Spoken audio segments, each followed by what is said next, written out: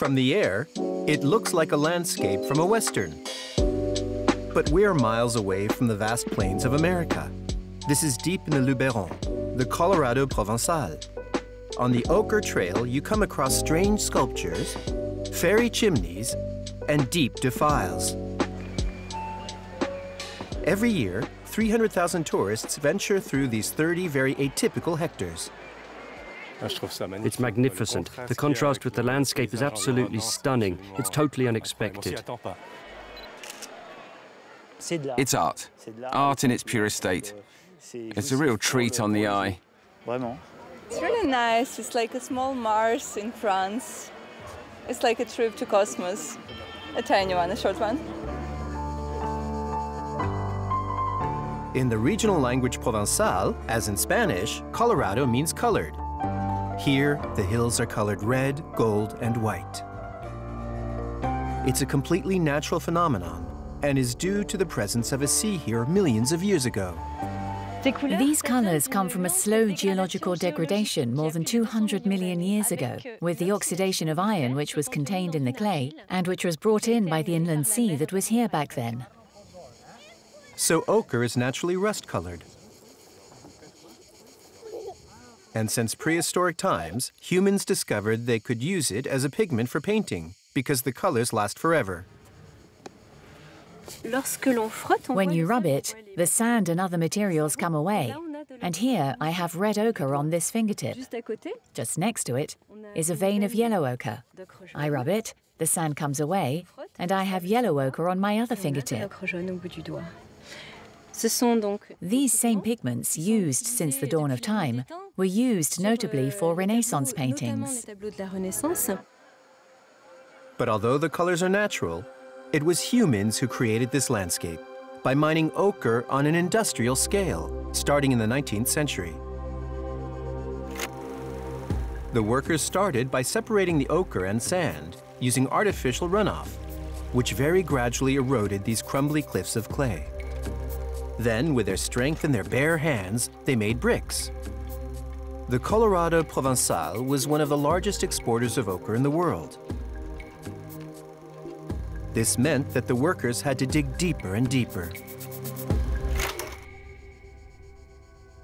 Underground in Rustrel, there are dozens of mines like this one, which used to produce up to 50,000 tons of ochre a year.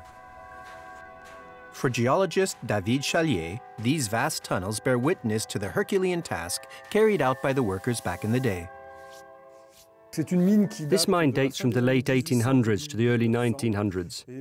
Above ground, there's a winch which is still here and which was installed in 1923, along with all the other tooling in the factory part. So all that was at the peak of industrialization, here in the Pays d'Apt. Above ground, there are still a great number of remains from this period, like the old ochre factory which David would like to turn into a museum. So this is the Bonnet factory. Time seems to have stood still. This is the stencil room. So these letters represent J for jaune, yellow, TF for très foncé, deep red, L for lavé, washed, E for extra, and S for super. All the different qualities produced here which were used in the rubber industry and which were exported to Rio de Janeiro, London, San Francisco. Claire joined the industrial adventure when she was very young. She worked in this quarry, which belonged to her father and which she inherited. When I first came here, I was 7, and my sisters were 2 years older than me. It was a magnificent business, magnificent. I was an ochre washer, a job I learned from my father, but it was very hard work.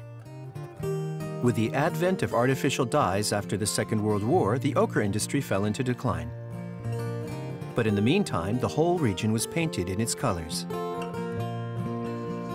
A few miles from the Colorado provençal is Roussillon, one of France's most beautiful villages. It owes much to this ochre that still adorns its walls.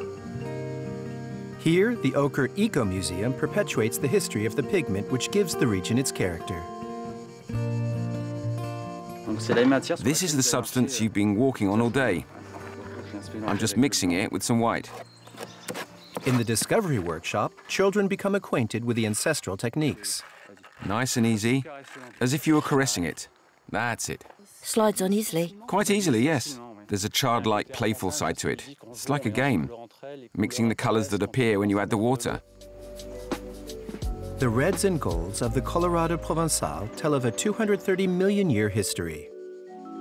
That of a colorful geological heritage and the resourcefulness of humans, leaving us with a feast for our eyes.